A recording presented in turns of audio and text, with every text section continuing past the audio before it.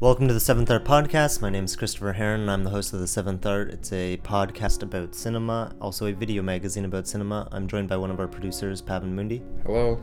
How are you doing today? I'm doing pretty good as I was in the last intro we recorded. All right, so we're talking today, among other things, about our Guy Maddin interview, which was the very first published interview we did. What do you remember about that fateful day? Well, let's see. We tried to book Guy Maddin before the Seventh Art existed in any form. It was just a concept at that point. I'm not even sure it had a title, I don't think.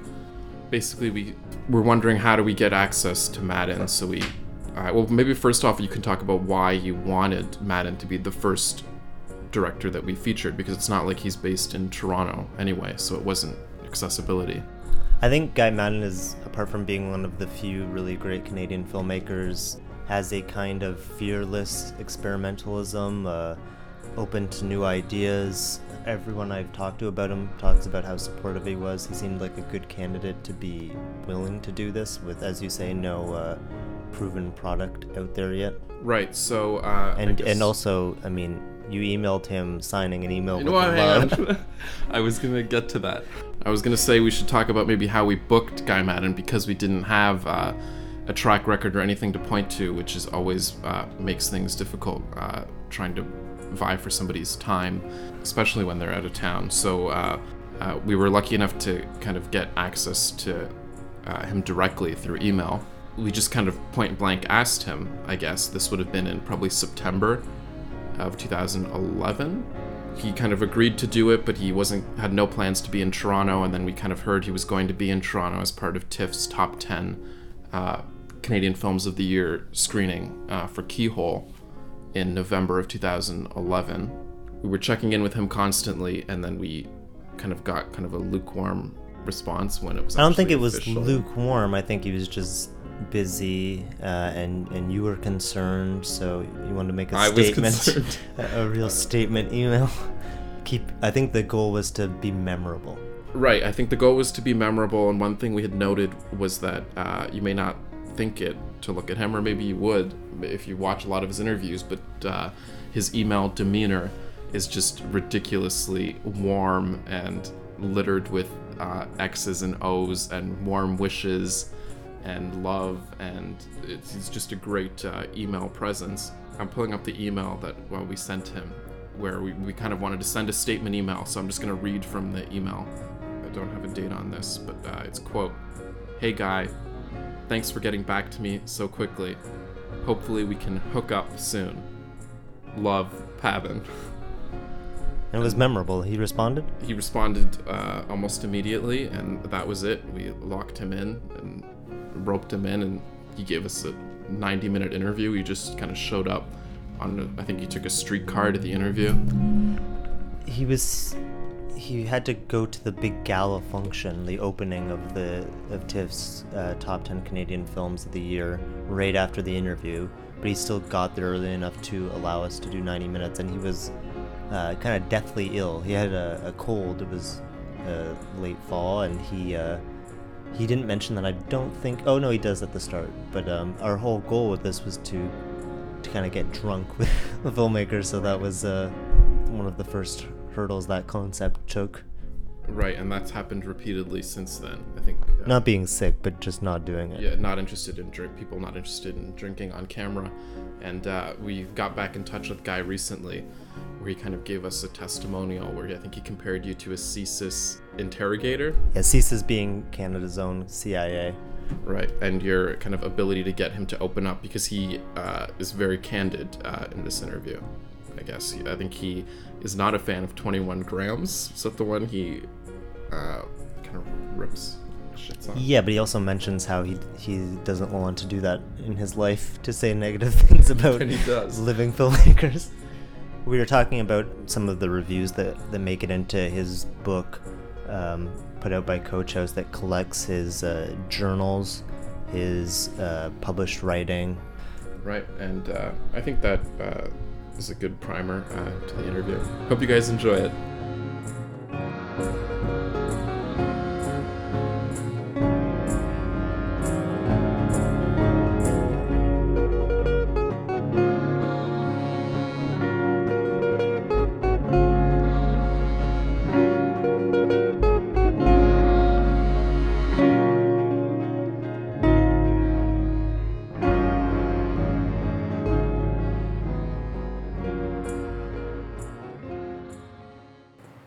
sip away at this. Well, if you're under the weather, don't feel compelled. I'll nurse it, and myself. Thanks. We'll nurse each other.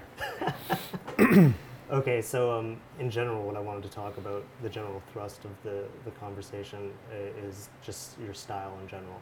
And Sure. Because I didn't want to go too in depth on the specific films for people who maybe haven't seen them, but I also wanted to not overlap with like the really good DVD commentaries you've provided, or like the specific film, like the essays and the 3 collections I have. Okay. Are all very, very well written as far as analysis. So I was hoping That's that good, maybe thanks. we could speak for more generally. Yeah, I have no recollection of the essays or of the director's commentaries, Well, so as you said, you I may probably repeat wasn't- myself quite a bit. Yeah. Try not to, but I might. I noticed that the New York Times, when they were covering Keyhole, they had an interview with you where you were talking about like being pigeonholed as kind of unclassifiable, and how Yeah. you thought that was a good thing, but meanwhile you found out from an industrial end that that's not a good thing. I was wondering if you could like, expand on why people tend to have that perception from your point of view with regard Yeah. to style, I guess. Yeah, I guess when people see that my movies are thrown together with such primitive glee, or maybe it's primitive lugubriousness, Yeah. I don't know, whatever it is. There's something primitive about it. I think, well, I'm the same way. When I watch a movie, you try to fit it into a category and then go from there. You maybe correct the category as you go, but your first impulse is to categorize. And maybe when you see things put together without any regard for continuity, put together with a really aggressive disregard for the various acting styles matching up, maybe, I think a lot of people want to jam me into the camp category, maybe. Yeah. And then, but then, I don't know. I don't even know what camp is. Well, I'm not saying I'm not camp, but I just don't even exactly know how to define it myself. I kind of got comfortable with the idea that I'm melodramatic because I've figured out a working definition of melodrama, and it seems to apply to almost everything, though. Yeah. So I'm that, but that's like saying I make films almost, and then like everything except, and maybe even including surveillance camera films are melodrama. Oh, so, yeah. Like the more you watch a surveillance camera, the more you want some melodrama to happen. Well, also the gestures are heightened, right? It's like Yeah. you're seeing people as they are, like in that heightened sense of. Oh, like just behavior. during a robbery. Yeah. Or something. Yeah, well, that's one of the definitions I use for melodrama, is just where the characters are uninhibited. Yeah. To fit a very long story into 90 minutes, Yeah. everything has to be uninhibited. Everything has to be plain to the eye. And of course, we're uninhibited when we're dreaming or insane or sleepless or in a state of, I guess I've never included like the committing of a crime. Yeah. But I guess you get pretty uninhibited there. You're doing things you ought to be doing. but Yeah. You're doing them. And it's interesting that you mentioned camp, because it's like it's also something that has a debatable definition. But it Yeah. also seems to me like a lot of films that qualify for the camp designation are kind of films that have like a story that kind of fades to the background to allow for a very charismatic lead to kind Yeah. of just like chew through the scenery. Yeah. In that kind of like. I don't know if I've ever really farther- had that. No, but like I think Yeah. that like when you work with very charismatic leads, and I think you always have, even if some are less stars than others, then it kind of allows them to emote in a way that is visible and also melodramatic, right? A lot of times I just erred on the side of melodrama because I wasn't sure, being an inexperienced storyteller, still 25 years after picking up a camera,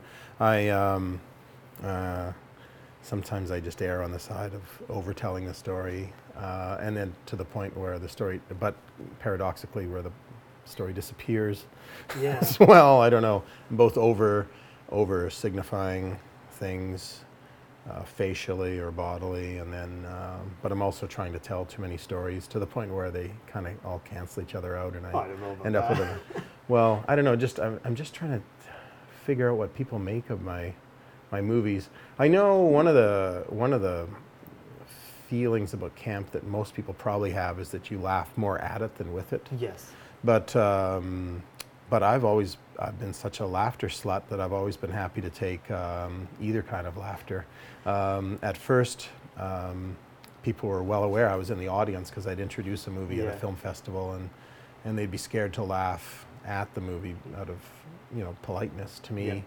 Or just uncertainty. You kind of have to feel certain to laugh, unless it's a nervous laugh or something, which those are my favorite kind. So it's strange. The first few movies I made, no one was quite certain if I wanted people to laugh or not. And so, but you'd think after I'd made 10 features that going back and showing an old movie, say, that people would know better now. But I recently revived my first feature, Tales from the Gimli Hospital, with a new score. I played it at the Lincoln Center in New York, and it was just right back to 1988 again. It was unbelievable. There were like never more than 2 people laugh. It's not that funny a movie, I admit it, and my comedic timing in it is terrible. But I don't know. There's just never been 2 people laughing at the same place in that movie. But there's plenty of sort of a general itchy condescension sort of rankling through the room sometimes too. Luckily, with the live music elements, it sort of classes up the joint quite a bit, even when one of my movies is projected across all these melodies. So. It gave the feeling of a concert, a really beautiful concert that just happened to have one of my movies projected in behind it. Now, the laughter, could it also, like, I think what you're saying about camp is true in the sense that it's always like a reclaimed, like, reading of something, right? Like, or where you take the object and you reclaim it through an alternative reading, which sometimes is laughing at it. But it also, it's not so much judgmental even when you're laughing at something for purposes that are unintended. It's almost like you're laughing with it. And I think that one thing I found interesting, you wrote an article on Bollywood where you talked about a kind of naivete in the viewing practices then where I guess it deals with realism, like things could be heightened and maybe less realistic, but audience would be willing to go with it. They weren't so, I guess, nailing it to the cross of realism, right? Yeah, I can't remember. I remember regretting writing that article. Wish I hadn't, because I was that? writing. I think was it a review on it went into Deepa Mehta? I'm not a film reviewer, and I shouldn't be writing about living filmmakers. I think it was very because kind. she's. I hope so. But I remember realizing, what am I doing? I sort of got into this writing bit as a dabbling little hobby, and I was writing about my favorite films by dead filmmakers. Next thing I know, I was writing about someone who was like sort of moving around in the same circles as me, and not what I wanted to be doing. So I never did that again. The word realism is almost completely pointless to me in film. I have this thing. Let's see if I can remember to cover both of these points. I like showing the grandmother, and I can both laugh at and be devastated by the same work of art, sometimes simultaneously. Bedtime stories. When you're a child, you don't need to watch a movie. You get a bedtime story if you're lucky. Say your grandmother sits at the foot of the bed and she tells a story, and she can even tell it. I tell bedtime stories to my granddaughter now. I can even scare her, and she asked me to change the story so that I don't scare her so much. So she is literally drawn into the story. I'll talk about myself as the grandfather now instead of a grandmother. I used to think of this in terms of myself being the child in bed, but just the other night I had to rewrite a bedtime story for my granddaughter because she was so sucked into the story. I need more people like her in my theaters. That she was getting scared, and she just asked me to change the story to make it less scary. So you often I often heard anyway when I was starting out that a complaint about a film that it broke the dramatic illusion, that it took you out of the narrative or something. And it's like we're always capable of going into and back out of fluently. It should be like a completely traversable membrane, between the story and the storyteller. We're well aware that when we're in a theater, as we cross and uncross our legs, or are aware of our bladders filling up or whatever, but we're also sucked into a movie, and you're constantly going in and out of your physical body and into the story. So I don't concern myself with that kind of realism that prevents me. I just say aggressively, show me the grandmother, or I will show myself to my granddaughter. And so realism, it's a story, and there's other things that engage. It's not, people think they want realism. Apparently as early as the first year of Edison filmmaking of the Black Maria, his films were being praised for their realism, things like that. And it's like, and people have always thought they wanted realism, but they always respond most to just, I don't know, a great story or a great spell. Believe me, I like non-narrative film as much as narrative film, but it's not necessarily realism. Yeah. Realism is, there's this writer, Bruno Schultz, a Polish writer, who's worked between the wars. He's got this great anecdote. I can only paraphrase it, but it's in one of his stories where the narrator's father is this kind of maker of miracles and little magic tricks, and he's got he can actually make the carvings on the back of the dinner chairs sort of wink and nod and grimace a little bit, and one of them actually even does so in a way that makes the chair back a likeness of Aunt Edna. The narrator's Aunt Edna. Yeah. And then finally, the chair actually begins to resemble Aunt Edna so much that it actually isn't a miracle after all. It's just Aunt Edna sitting there. And everyone's kind of disappointed that there was no trick after all. It's just Aunt Edna came over for dinner. Yeah. And you can actually just take realism to the point where it's just literal. It's like Voorhees' life-size map of the world. It's not a map anymore. It's the world.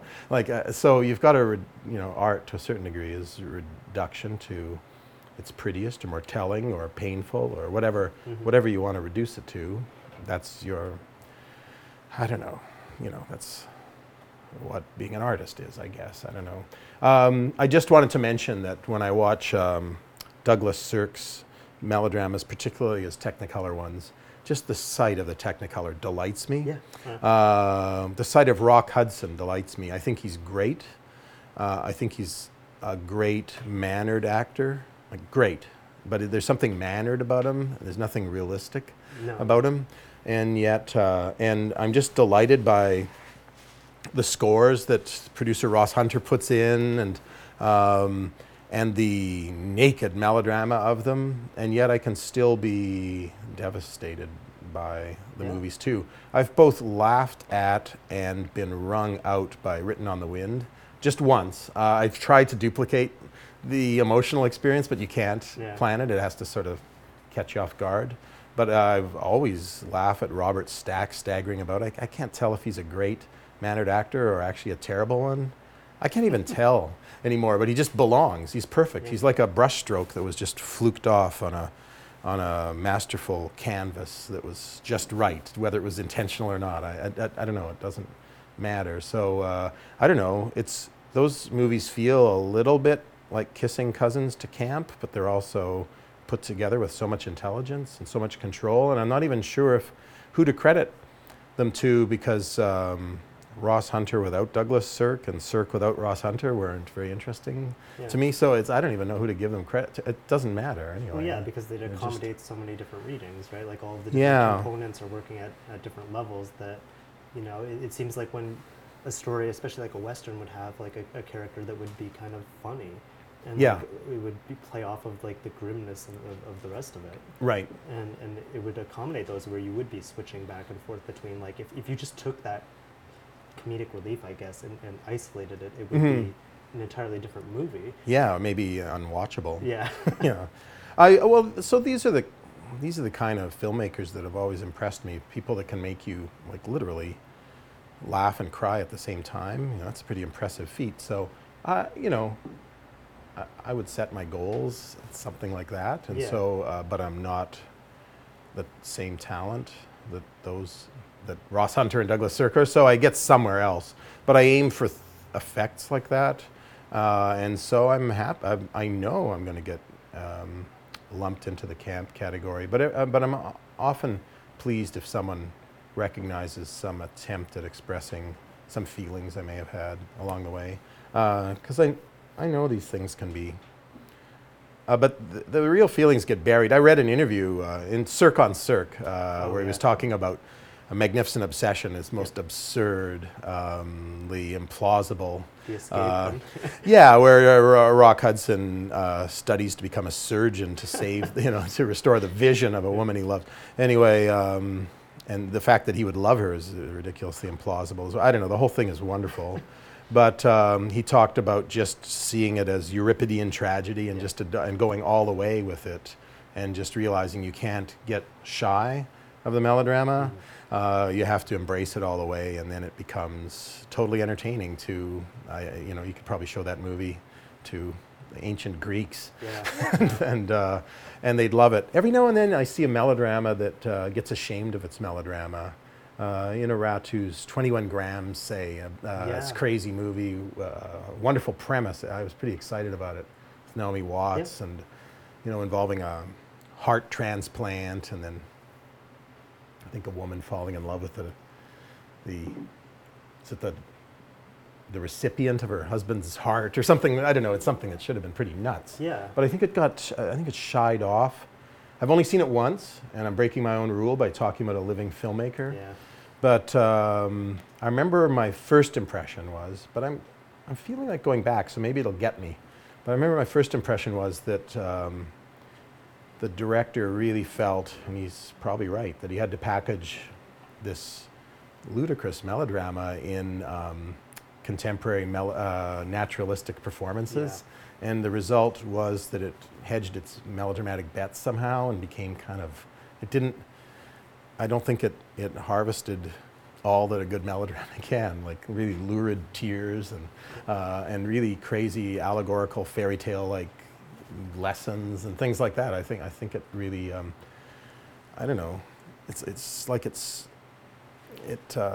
was just restrained. It's like it didn't water itself enough or something like that, and the crop came up kind of disappointing. Well, it's funny you should mention fairy tale, because I was thinking when you described that of AI and how like maligned it was for like basically flying off of the rails by the end of it, which was, I thought, the most amazing thing. Like, yeah, everyone either hates the last half hour or loves it. And the first like third is incredibly melodramatic. Yeah. But if that's one side of the coin, the other one I wanted to talk about would maybe be the kind of unfortunate designation of the films being experimental, because the form is so, it draws attention to itself so much, that seems to many audiences to be like an impossibility, again, to go back to realism, that if anything is formalistic enough that it draws attention to its form, it's treated as if there is no narrative. But I mean, all of your films, the narrative to me is so strong in all of them that I would feel uncomfortable calling it experimental necessarily, right? Yeah. Even the fact that they're features with melodramatic qualities, I mean, that's already deviating from a lot of what people would describe as experimental cinema. Yeah, now you're beginning to sort of limb out why it's kind of hard to categorize the stuff. I know I liked when Jim Hoberman in The Village Voice wrote a few years ago that I was either the most mainstream experimental filmmaker or the most experimental mainstream filmmaker. I was so thrilled that someone almost called me a mainstream filmmaker. If I were just maybe a little bit, if I just read that Robert McKee book on screenwriting, which I started to flip through the other day after I'd made 10 features and went, oh my God, that's what I've been doing wrong all this time. I maybe could have just made movies just slightly more accessible as stories, but still kept the atmospheres and tones of so-called experimental film, whatever that is. I'm not experimenting. No. I know what I'm doing, I think. Yeah. I don't realize I'm experimenting. But I'm willing to go with trial and error quite a bit, so maybe I'm experimenting a little bit. I don't know. But. Well, I was rewatching Archangel, which is probably my favorite of yours. Oh, thank you. But Yeah. all that struck me when I was watching it was that at no point did it seem like it was an experiment. Like it seemed at all times like you marvel at the fact that the form is so sophisticated, and then it nails the Stroheim quality. And I was wondering if maybe, because I also flipped over to the DVD commentary, where you talk about audiences not responding well initially. Or high walkout rate. Yeah. Very high. To me, 85% or something like that. Only 83 minutes long. I hypothesized that maybe it's the fact that, like, I mean, I'm watching it in the same context where I will watch a Stroheim film or something. Yeah. Where you throw it on the TV, and I'm wondering if maybe... You got to be in a special mood for... Well, not even that, but like the DVDs have maybe expanded the accessibility of not only film history, but just like watching different types of film and having different types of expectations for different types of film, as opposed to treating film as one experience. Again, maybe kind of going back to realism, and if it deviates from that, it's challenging. Whereas to me, like, I mean, at this point, I've watched so much early cinema, early sound cinema as well, that it just seems to be like a great Stroheim film that I'm throwing on, or something that... Well, you might not feel so trapped watching it on DVD. In a theater, I think a lot of people don't get a chance to talk each other through these things.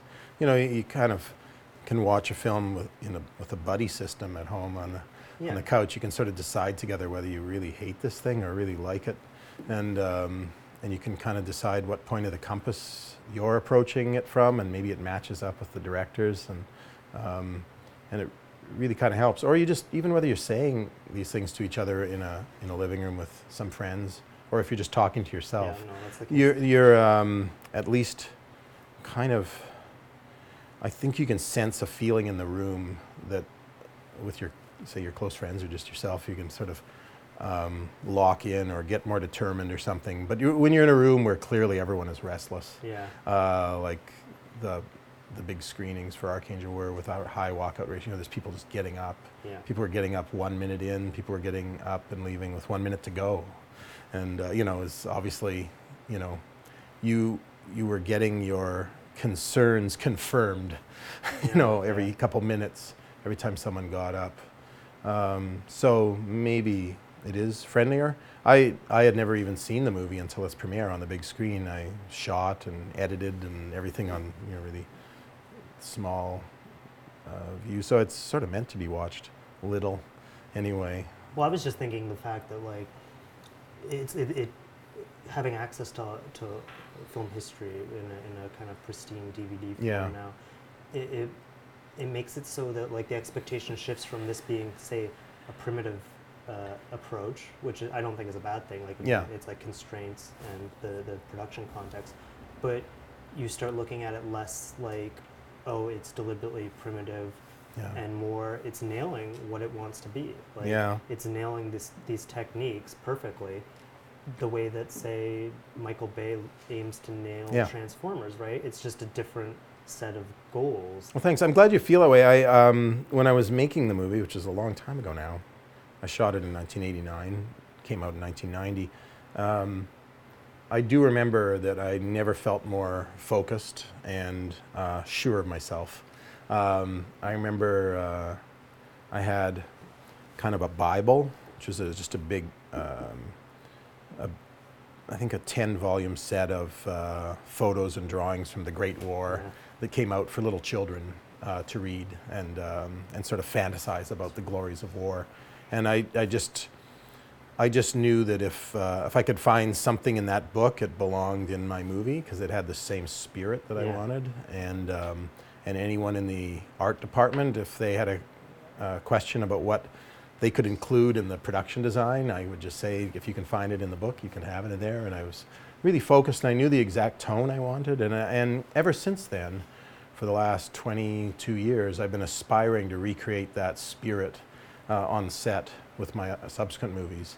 And I've never quite done it. What was the longest shoot, wasn't it? Or yeah, it was, because it was the first time I'd ever shot a movie on a shooting schedule. And I was really scared of, because my first feature, the one made just before Tales from Gimli Hospital, I made very organically and very slowly over an 18-month period. I was editing while shooting, and whenever I realized I needed a shot, I would go out and shoot it and get it and fit it in. It was a bit like not just making a jigsaw puzzle, but constructing a piece, them piece by piece, but actually making each piece and then one at a time, and then going over to the puzzle and putting it in. And so I made my producer promise me that I could have 35 shooting days. Now, for Keyhole, I was already down to 15. Yeah. I've shot Coward's Bend the Knee in 5 days. You know, the budgets keep getting smaller instead of bigger. But that one, the budget was small, but everyone got paid nicely. And there was a real kind of great communal atmosphere. We had a war medal making bee. A bunch of us got together and just, you know, spun 78 RPM records and made war medals out of, you know, cardboard and macaroni and gold spray paint. I don't know what it was. It sounds kind of twee, I realize. But it was a really good little utopian time. And we all had a little bit of fear. I thought 35 days might not be enough. And I was always adrenalated and lost a lot of weight while making the movie and felt really lean and ready to go. And like I say, I've been trying to find that happy zone of creativity ever since, and the confidence, the swagger. Yeah. I've had it maybe for a day or two here and there, but that one I had the swagger. It was, of course, all thrown back in my face when so many people, I don't know what, you know, when you work in isolation, you allow your daydreams to get the better of you sometimes. And I would allow myself to think that, believe me, my daydreams were like a pendulum, and sometimes I would despair that no one would ever like the movie. But all too often I thought maybe a lot of people would like it. But it really surprised me when not that many people like it. Nothing has surprised me since. But it does seem very accessible.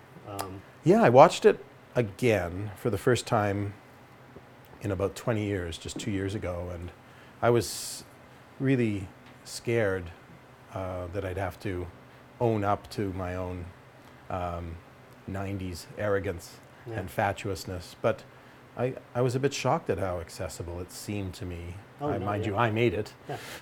I should be able to understand it, but it just didn't seem so impenetrable anymore. I think it's kind of arid, and it really relies on, instead of music, it relies on ambient crackle, which was music to me then. But there's so many great ambient musicians out there now. My favorite one is Pole. I could, as a matter of fact, when I don't like the score to a silent movie, I just put some Pole on, and it gets me through. It just makes everything good. Yeah. Well, it also made me think of the fact that it's a film where, and I kind of want to go back to just a general style, but with this film specifically, I remember hearing on the commentary you say that you wanted to include a lot of ritual and Soviet iconography, but you didn't have it available to you in like the whim or the moment. Yeah. And now you could just pull up Google and do an image search, but you had to just kind of cobble together memories, but also like your own interests into something. And I think that's the point where the style starts to deviate from what I see as a lot of unfortunate, and I know I just did it when I mentioned Stroheim, but like spot the reference kind of readings of the films, as opposed to seeing how those are mingling with your own general interests and themes. But from a stylistic point of view, do you think that that's kind of a limitation that gets put on them? I've always been a happy plagiarist. I've never tried to make references. I don't want to reward people. I didn't like it in high school when I was forced to find symbols or explain what symbols meant, and I vowed I'd never do that to people. But I know it makes my movies make people feel like they should be naming a reference, and sometimes when I have foolishly read reviews, especially comment threads, you get people that are angry about, you know, with frustration that they haven't been able to spot something that Mr. Smarty Pants put there or something. But I honestly am not trying to make people, you know, check off references on a big list or anything like that. Sometimes I'm just stealing something, but I'm such an inept thief that it just becomes something else. Or in a new context, it becomes way less effective and of course unrecognizable because I'm using actors from Winnipeg and not immortals from Olympus. But I don't know, I've always just believed in participating in the great compost heap of storytelling and filmmaking, and you know, you're always just borrowing things from the air about you and repurposing them. So whether that means you're literally doing it with found footage films, which I don't make myself, but I'm a big fan of, I'll watch almost any found footage film. Oh, yeah. And then same with sampled music and stuff. And I don't know, I'm always fascinated by just even bad mashups, like just to see how the alchemy of how they work, and maybe if only for a few seconds or something like that. And so that kind of stuff's going on. I don't know. And then I used to start by taking stories written by other people as starting points and then change them until they were not litigiously an issue. I remember starting with, say, with Archangel, starting with this Henry Green book called Back. Which has an incredible introduction, by the way, in the Dalkey Archive version. Yes, that's right, by George. Yeah, George Scholes. I love the book, and by the time, you know, we wrote our version of it, there's no point in, you know, contacting the Henry Green estate. but it was just something just that it changed into. I've since sort of reversed the process, and now I take stories that I've lived myself and that mean a lot, and tried to find precedents in literature. For instance, I realized that this recurring dream I've had about my father, who died when I was 21, coming back to me over and over again in my dreams, but just coming back to pick up a razor or his glass eye or a comb and then leave again, abandon the family. In my dream, he hasn't died, he's just abandoned us for a better family. And I realized when I was reading the Odyssey a couple years ago that it's just that Odysseus, or Ulysses, has been gone for 19 years, left a wife and a son behind. It is basically that Homer had been having the same dream that I'd been having, that there was this father who went away and that he was trying to make his way back. Yeah. The ultimate deadbeat dad. And so the reverse started to be true, and I could find myself more in these stories, find myself emotionally in them, and then I could start attaching incidents that had really happened to me or someone in my family or to me in a dream to these really durable structures, like the Odyssey, which is, you know, thousands of years old, or in the case of Coward's Bend the Knee, to Electra, Euripides' Electra. So I'd use these things that I'd actually lived, and then when I was reading, actually found out, oh my God, so Euripides went through that, or was smart enough to imagine going through it. But, you know, this has been happening for thousands of years. I'm not the first complete coward or complete schnook or abandoned, you know, phoebe. You know, so I've kind of flipped the plagiarism around now. I'm kind of retroactively accusing Homer of plagiarizing me. What was the timeline on that? Because, like, I know some of the films preceding, say, Coward's Bend the Knee, Hampson was an influence. Yeah, I liked Newt Hampson a lot, and this book Pan. We actually paid the Hampson estate $20,000 for Twilight of the Ice Nymphs. So that was the last where we'd used kind of a pre-existing story as a starting point. Now I guess you could argue that I still kind of do, but it's the reverse is true. I find a story in myself, a feeling, and kind of go back. I think that's how I started, actually. My very first short film was just a dead father dream, like I just described. And same with my movie Tales from Gimli Hospital. It was just a jealous rivalry I'd had with a friend. And I always wanted to set something in Gimli and just mythologize it, give it the old Hollywood treatment, see what happened to a Canadian subject given the old Hays Code mythologizing. And so I sort of was starting with myself with those things.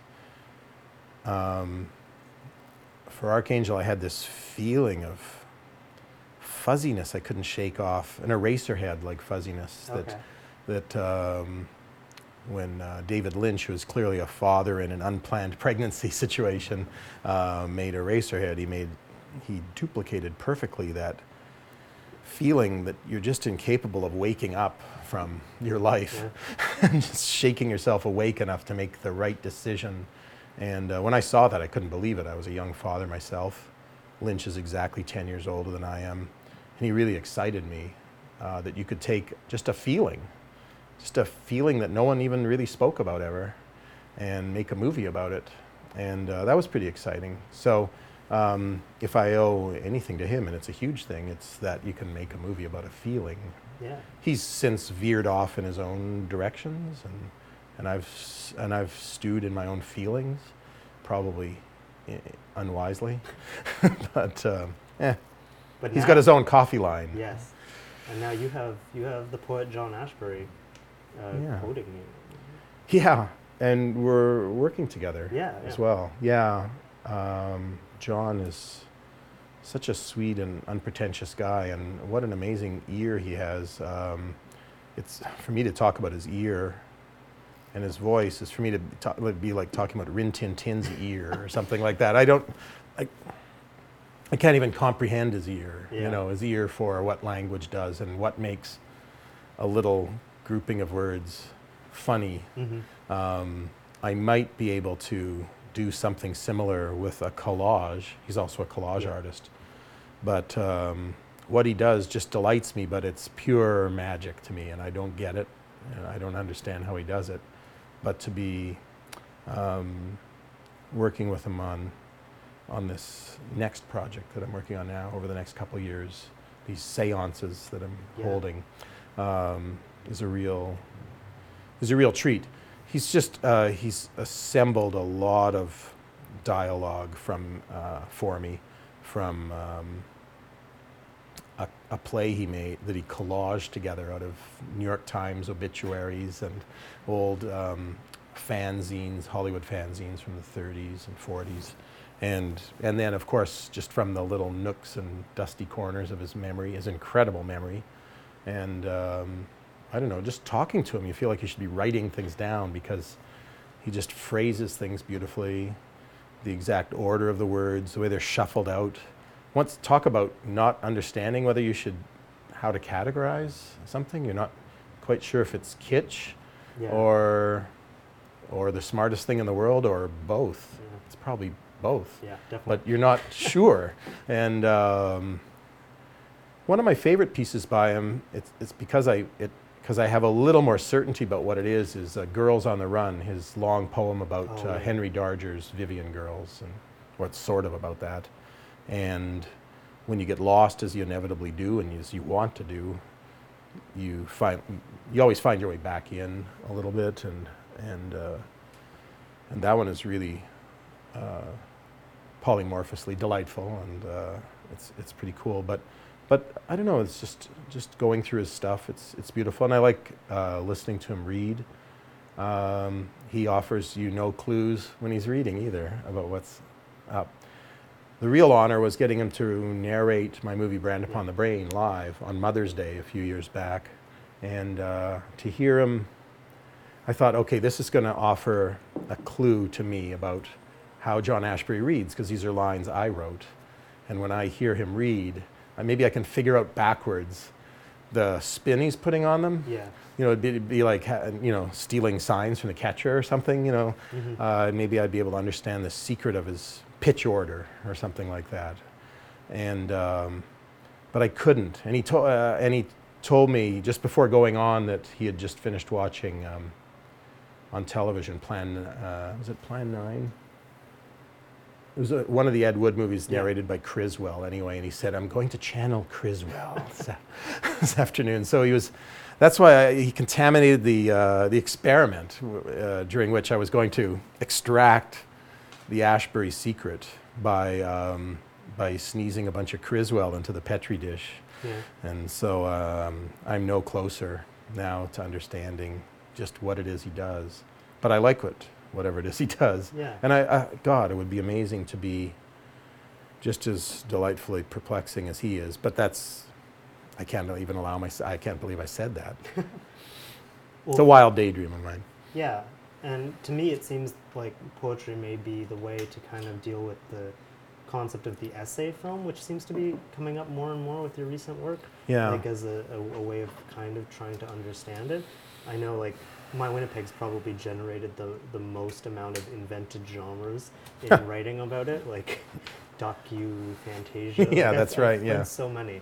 But to I me, tried to coin most of them myself just absolutely.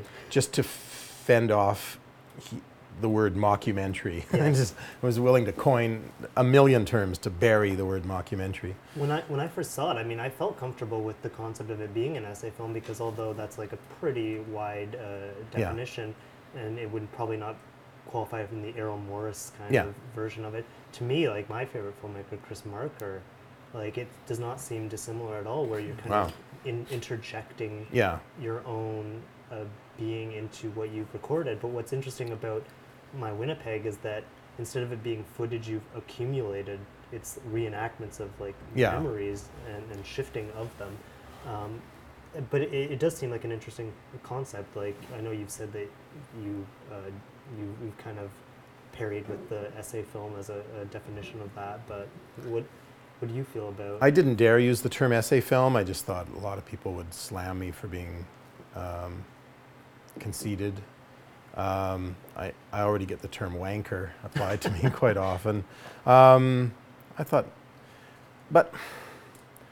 and then I knew there'd be some debate. Why? I'm not sure, but I just knew it, whether it was a documentary or not, you know. And I thought we were well past those kind of debates. Aren't all documentaries just, they are documentaries, they're just documentaries about the filmmaker, not the supposed subject. So I know it's an essay film about me and about how I've decided to reenact or restage memories and what that means for a filmmaker, or I don't even know if it's an essay so much as a perambulation through and around without reaching any conclusions. What conclusions can one reach about such things anyway? You know, you are for a while, you feel, you're sad, and then you die. It's kind of a little stroll through a few decades, and that's kind of what it is, I guess. But it happens to have a bunch of Winnipeg-specific stuff in it, because I thought, the world needs some. Yeah. Well, how did, like, I know you've mentioned your difficulty incorporating Canadian kind of iconography or even sentiment into it. Like, initially you were hesitant to do that, and then you kind of embraced it a bit more. But I guess I'm thinking maybe it's because I just reread the diaries. You had published something I've never read them. Well, not the diary parts. Yeah, but from my understanding, they were kind of censored by the editor to some degree. I asked him as a favor to remove a couple names. Sure, but one aspect that did make it was kind of, there is a kind of hesitancy to align yourself with too much of what's going on or was going on in Canada. To what extent does or does not Canadian kind of media tropes fit in? Something I used to concern myself with more when I was more of a film watcher than a filmmaker. I just knew I didn't like most Canadian movies. You know, I could feel us all struggling as a nation. We still are. You know, we break through and have very watchable movies now and then, but there's a kind of a way when things go bad, and I've done this myself, that's very Canadian. And, you know, us Canadians are both very proud and sheepish at the same time, and it produces a kind of a secondary embarrassment like no other when a Canadian watches a Canadian film that is displeasing to him or her. So I just didn't want to make those at first. But it's become less and less of a concern of mine, and I should watch my rear, because I you know, as I've been lucky enough to get films out in the world, I'm no longer really concerned about perhaps some Canadian trappings, and besides, I guess in spite of myself, I'm kind of slightly patriotic, or I've just got so many roots that there are things that happen to be in my country that I love, and not like chauvinistically patriotic or anything like that, but when I first started out, I made up point with my very first film of not setting it in Canada, you know, and the idea of just making something so specifically of a place that it becomes universal never occurred to me. Yeah. You know, the idea of making, you know, Dubliners, you know, something, everything's set in, you know, Winnipeg, or like a neighborhood in Winnipeg, or something, you know, Transcona in Winnipeg, or something like that, that you could actually make stories that are so specifically about that neighborhood that they become universal. It didn't even occur to me. So I just went out of my way to try to change, just to make it anywhere. My first movie, I think I called it The Dominion of Forgetfulness. I wasn't thinking of the Dominion of Canada, but the only review that the movie got picked up on the word Dominion.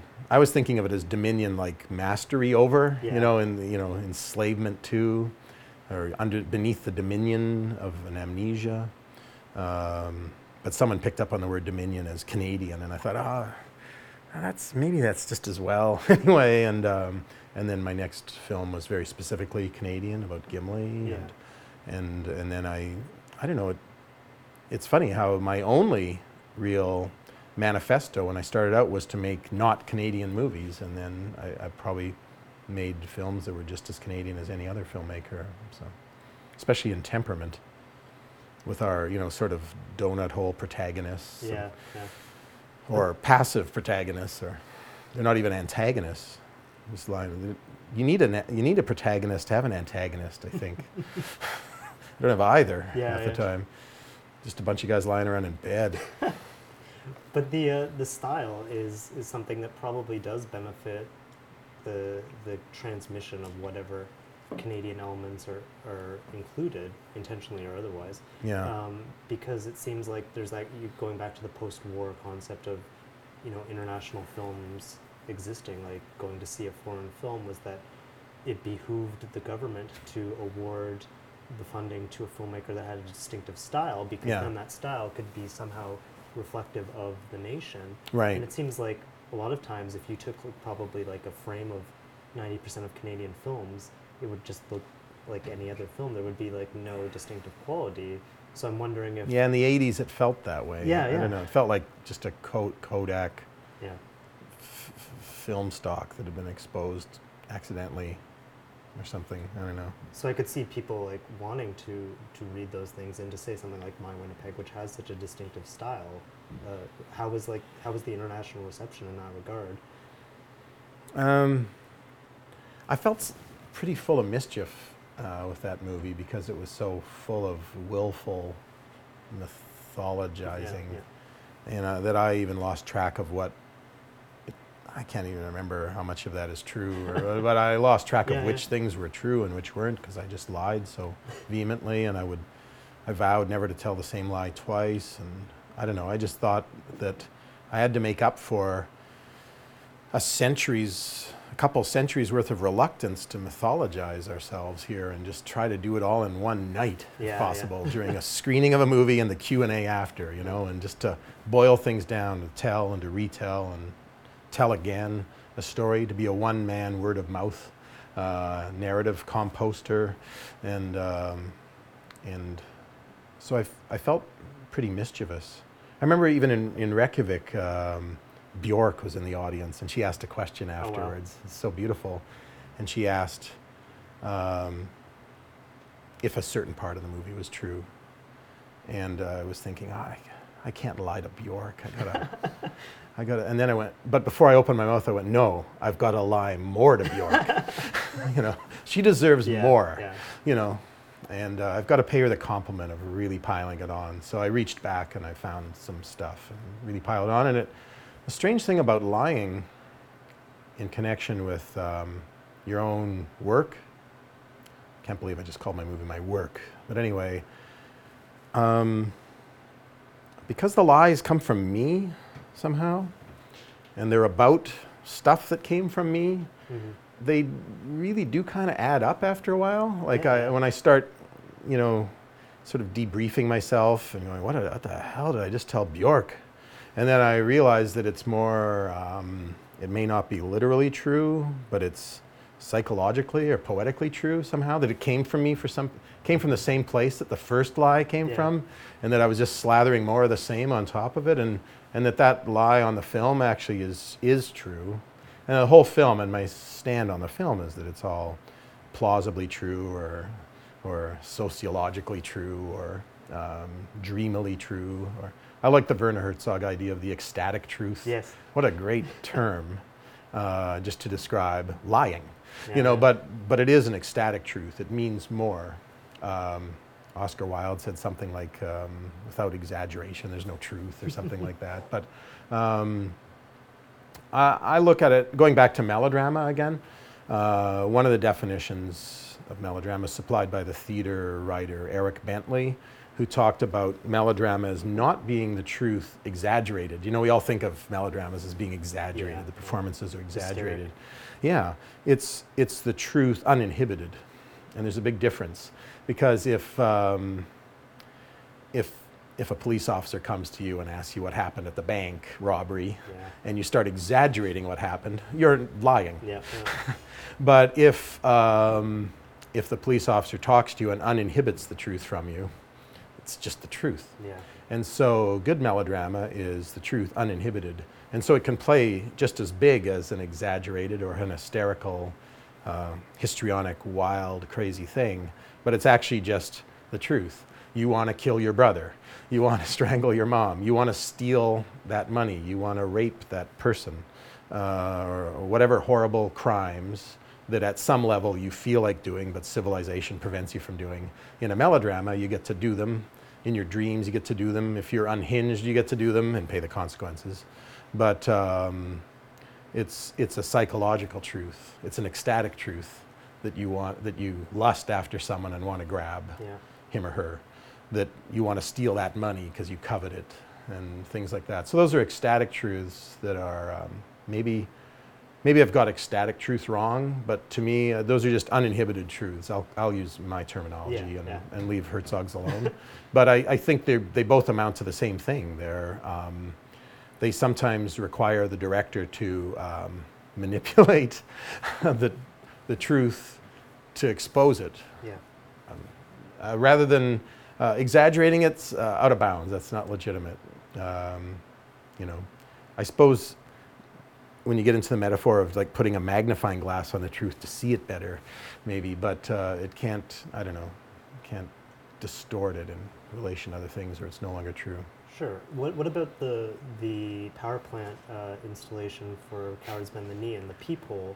But that was a film that was ostensibly a kind of you are the main character, right? Yeah. But you have this peephole, like kind of this like unintended truth, like observation of truth, right? Because it does not know that it's being watched, so it does not hide anything. Right.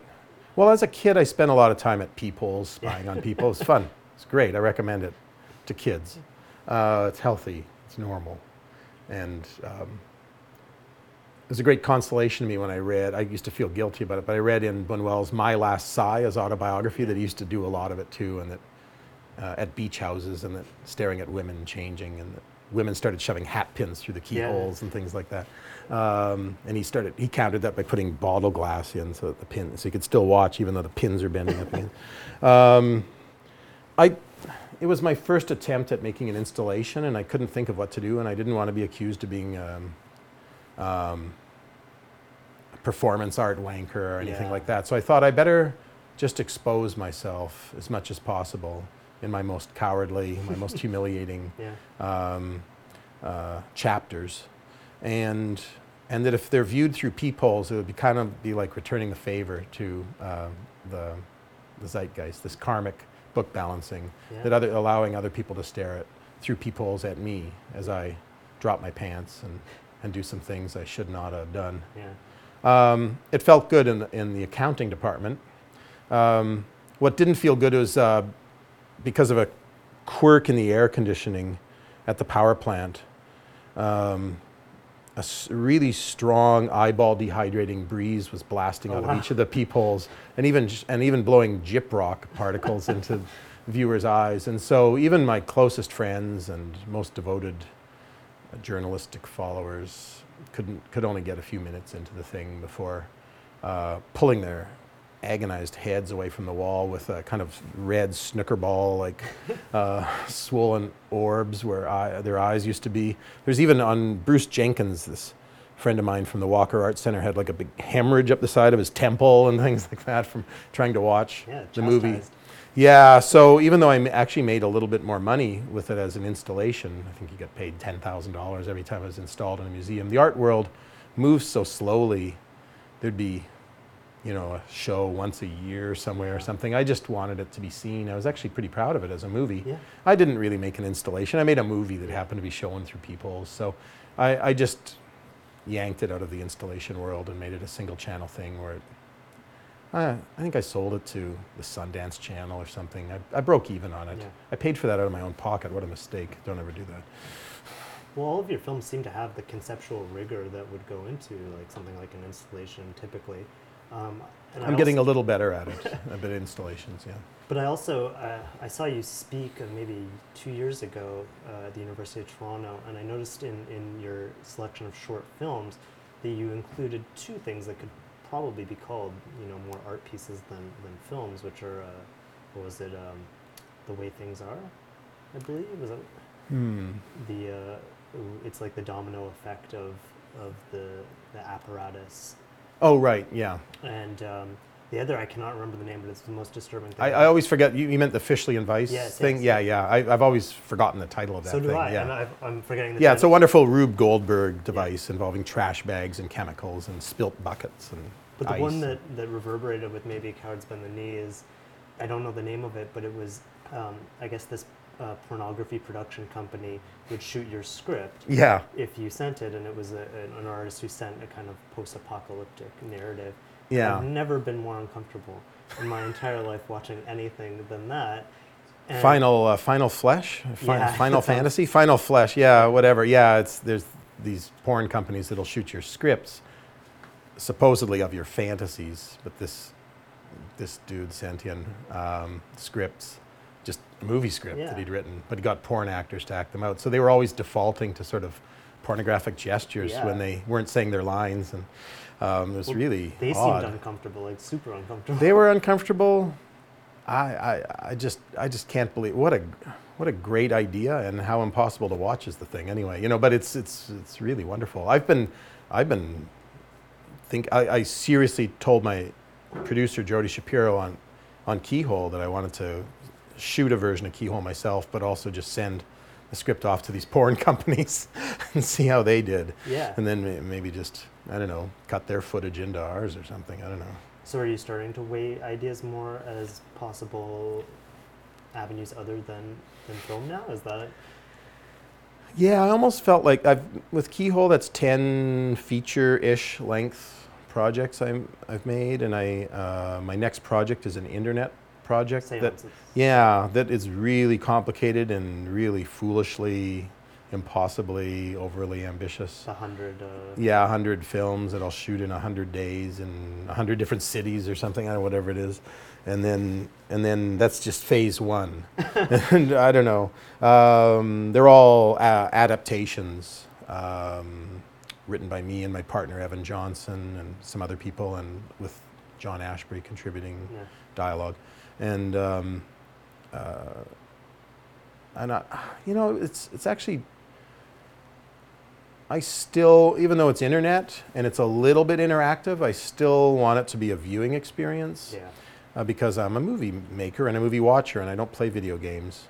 But I was just thinking, you know, even the greatest distributors in the world, and I've had some really loyal distributors, believe me, because none of them I haven't made any money for anybody, can only reach so many people. And I just thought, well, maybe maybe even with all our hard work, I've only reached the narrowest sliver of my potential demographic, and maybe just with the internet, if I could just do my thing there, maybe I can actually find most of the people that might be inclined to like me. Mm-hmm. It's a slender percentage, but it's but when you use the whole world as a pool, you know, maybe I'll feel better.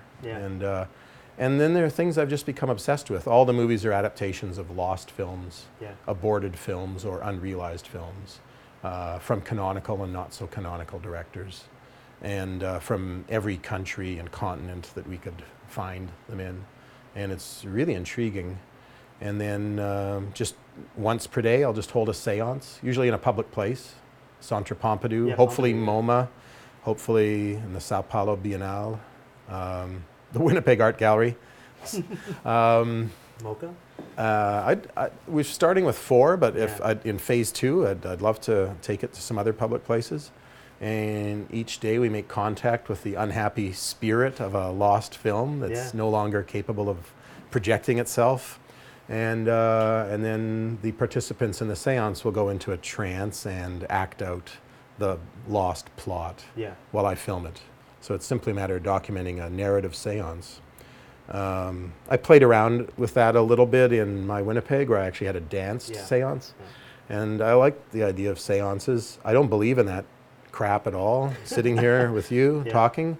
But when I'm holding a camera in my hand or when I'm writing, Uninhibited. yeah, I start believing in that stuff. It's like, I'm sure the great ghost story writers don't believe in ghosts, Yeah. but until they are writing, and then Yeah. they believe in them for all it's worth. I don't know, I don't believe in ghosts at all, but I don't know, when I'm holding a movie camera, the world's suddenly full of ghosts. And I don't mean that just because it's a professional convenience. It just feels, when I'm trying to figure out why I feel a certain way, I realize I'm haunted Yeah. with something. And then I just default to the quick shorthand definition, well, ghosts haunt, so there must be ghosts. What are my ghosts? Try to figure them out, and then that's how I start. And that helps, that's sort of what helps me through fairy tales and books and movies. I try to think of them all as little hauntings, or I like the fact that the French term, when you go to Paris to watch a movie, you look up the times of all the seances, and it's the term that's used for just watching a movie, little seance. So in France, you have to call them séance de spiritisme. For a get-together, hold hands, and invoke spirits and things like that. That bridges nicely to Keyhole. With Keyhole, one thing that interests me is that you described your interest in genre as kind of being both almost a concession for accessibility, but also like something you said you were inept at. But Yeah. I think that everything that you've done has a kind of strong genre kind of relationship, if not directly Yeah. within. And I'm wondering how playing two off of one another, in this case kind of like the ghost story Yeah. and the gangster story, Right. how, like, what compulsion you may have felt to the genre, and to what I really degree- wanted to make a genre. I just thought it would help me. Yeah. Like we started to talk about, when someone once told me back in the 90s, your films are impossible to categorize. I went, I know. And I was so proud. And Yeah. they went, no, you don't understand. Like, no one knows how to explain these things to the public. No one knows how to embolden people to buy a ticket Yeah. or anything like that. You should make a genre film, make science fiction. The trouble is I got bad advice. I have no feeling for science fiction at all. So everyone assumed I would. Yeah. But maybe a horror movie. But I don't even know, past Val Lewton and a couple of other films, I don't even like most horror movies No. even. But I like a ghost story, I understand, and I understand gangster movies. And maybe I dreamt that there was some, like either Abbott and Costello or Bowery Boys movies that didn't mix the two Yeah, together. Some sort of wisecracking thugs with ghosts or something. They seem like they belong together. Yeah, yeah. Gangsters in a haunted house. I don't know. It just seems like just doing one genre isn't quite right. Like that's why you got to do like cowboys and aliens Yeah, or yeah. something like that. Those. It's kind of fun to see what happens when you take all the conventions. And I liked The Quick and the Dead, Sam Raimi's Western mashed up with a curling bonspiel, Yeah. whatever it is. This kind of round robin thing. Mhm. It's really kind of a secret homage to curling. I love that. I love that mashup, the invisible mashup. I was comfortable with it, but for some reason the two seem to fit so well together, Ghosts and Gangsters, that it didn't even strike me as anything to struggle with. I probably did forget to do the gangster end after opening the movie with some guy. I realized I don't want to have to keep track of who's got guns and who doesn't, and so I just had them all throw their guns away within a few minutes, and that was that. And then it was just a ghost story, and then the ghosts don't even really do any haunting, or just my friend Louis Nagin just walked around naked for 15 days and we shot him. And then the fact is, I made the movie because I'm haunted in my dreams by my childhood home. And I just wanted to make a movie about a house, that's all. It was really exciting for me because when I first read the concept, the first thing I thought about was Bachelard's book. Which I read shortly before making it, and boy, would I have loved to have, I should have made it one more pass at the script, because I would have definitely had a couple of tiny little Bachelardian moments, or attempts at them, where I would just go into a cozy nook somewhere for a while and just get comfortable in it with the camera and a character, and just try to enjoy with one person a space, and beneath a stairway or something. But by the time I shot the thing, I realized I'd already bitten off like a big chunk of autobiography, the Odyssey, some other stuff, and that there was already too much, so I couldn't afford those little meditative moments. Didn't help that I was too busy shooting a bunch of these installations for the Bell Lightbox at the same time, and I should have really beating myself up for doing two projects at the same time. I thought, at the time it inspired me, because I thought, this is mad. Like, who would do that? Who would do two things at once? But I did, and it really fired me up and got me out of bed. But it did hurt, because I have big regrets about the script, because I feel like the movie's so close to being exactly what I wanted it to be. But there's about 2 or 3 scenes that I would love to have done differently.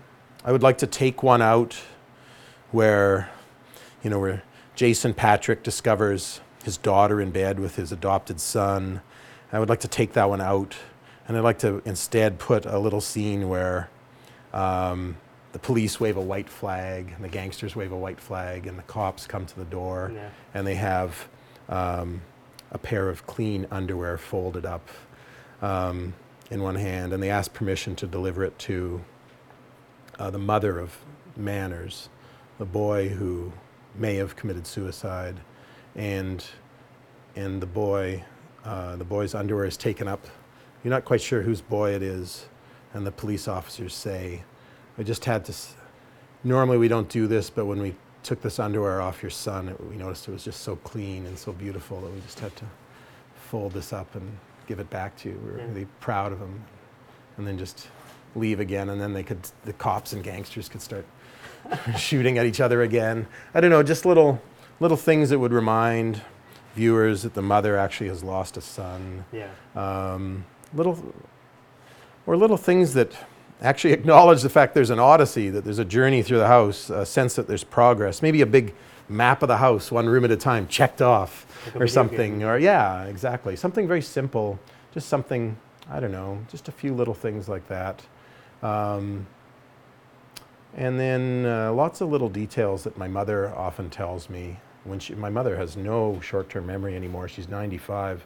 So when I talk to her, I engage her in long ago events. But her one thing that's gone along with her short-term memory is her ability to censor herself, and so she brings up really odd, raw little landmines that she stepped on a long time ago, and they're coming up now for the first time. And so now's the time to just strip mine my mom's brain, what's left of my mom's brain, for autobiographical mother loads of really rich and strange personal mythology I didn't realize existed. So I should be doing that now. She'll be waking up from her nap shortly. I'll go get her.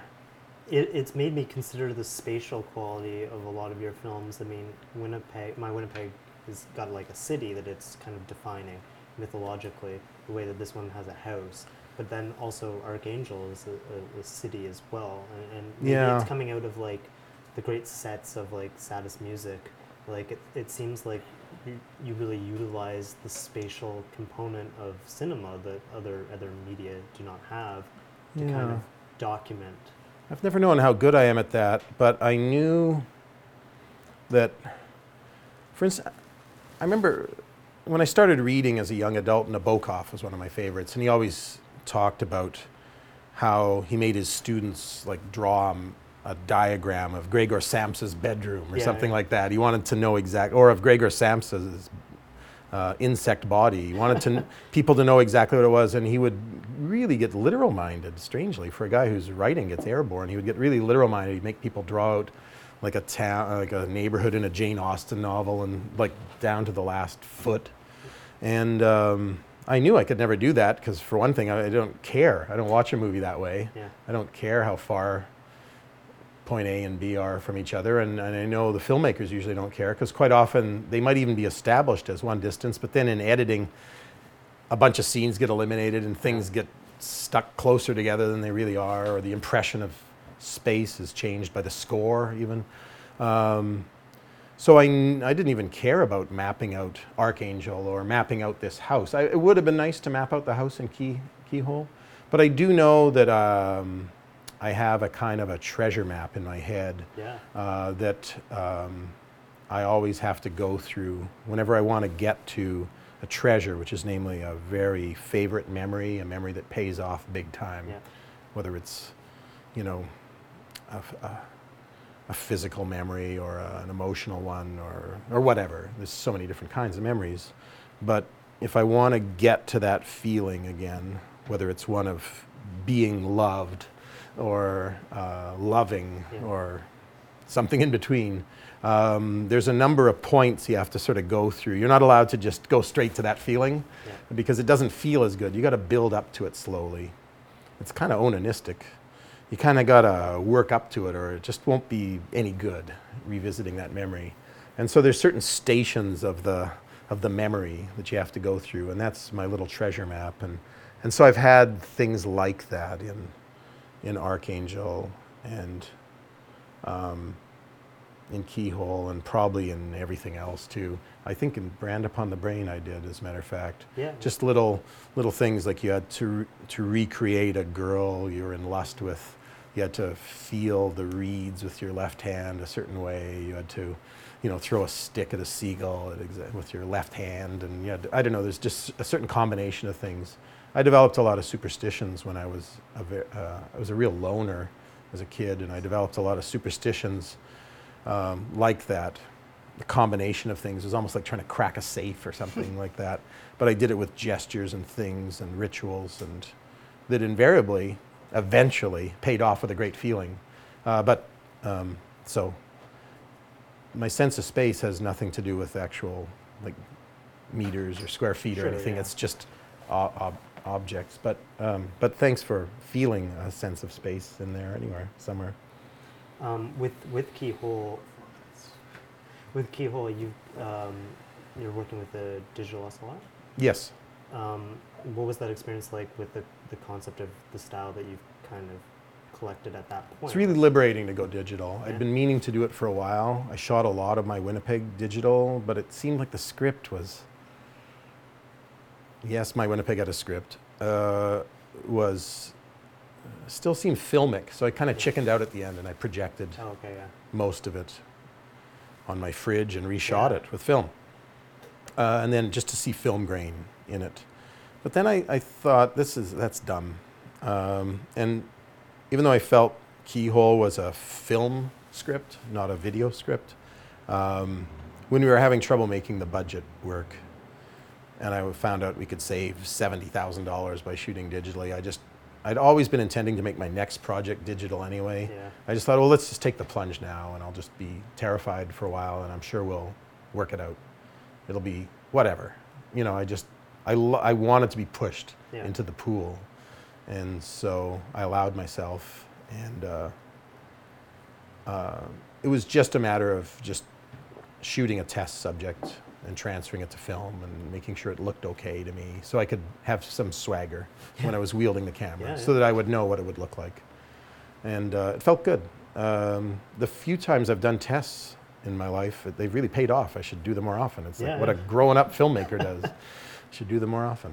Was it an experience that in any way mirrored the shift to 35 for Hastings? It was way better than switching to 35. The 35 millimeter camera was so huge. Yeah. I really like portability. I like finding the frame myself lots of times, or at least having the right to. I have a DOP I work with all the time now, Ben Kasulki, and when I'm not feeling it, I say, you shoot it, Ben. And when I'm feeling it, I sort of grab the camera away from him, or quite often we just have both going at once, and twice the footage for us in editing. It's wonderful, but it looks like this. And the actor Jason Patrick, who's the lead role in Keyhole, just kept saying, when are the real cameras coming out? You know, because they just look like you're posing for a snapshot in your Christmas sweater, you know. And so he wasn't so confident about that at first. But I assured him that it looked okay, and you know, he certainly has no problem with the way the movie looks. No. But I feel the way, you know, some people have said, geez, it's video, but I don't know, it's finished on film, and it's 24 frames per second, and there's images there, and I don't know, whatever. What do you think after White Ribbon, like, everything would be dispelled, because like that's... Yeah, is that shot on video, White Ribbon? Yeah. I love the look of that movie. Yeah. But yeah. The debate has been very uninteresting to me for a very long time. Very uninteresting. Yeah. I've just been scared. I'm a creature of habit. I knew how to, for my film cameras, I didn't need a light meter. You know, I could see with my eye, and you know, I see in black and white if I need to. You know, it's true.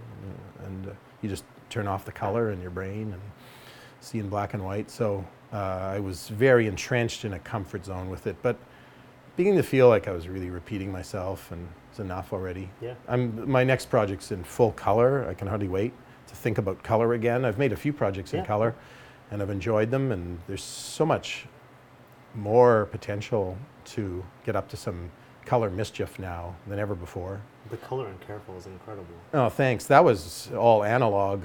You know, that had to be done with just paint and makeup and a slight processing trick where you overexposed everything by 3 stops and then repressed the colors back down again in what we called represso vision. But that all had to be done kind of analog, and so it was kind of crazily ambitious, painting every square millimeter of what you see in sometimes very wide shots in the movie. But I kind of liked the madness of that. It always felt like in those days, it was my 3rd movie, that I was just going to keep making bigger and crazier movies, and that soon I'd be painting maybe the whole world or something like that, and shooting it. Yeah, exactly. But I took a hairpin corner somewhere in there, and I've ended up shooting most of my stuff in my kitchen now. And I don't know, lost a few decimal places on the budget somewhere along the line too. I gotta look for those. Well, it's still exciting, and Keyhole is a good omen for the seances. It feels good, yeah. And the seances, I've been a faux pioneer for so long, and even I don't even understand what pioneering role I've been pretending to be playing all these years, if any at all. Yeah. And most people don't. But now I'm a real pioneer. I'll be trying to make art on the internet. Noah Cowan told me it was impossible. Yeah. I don't think he's right. No.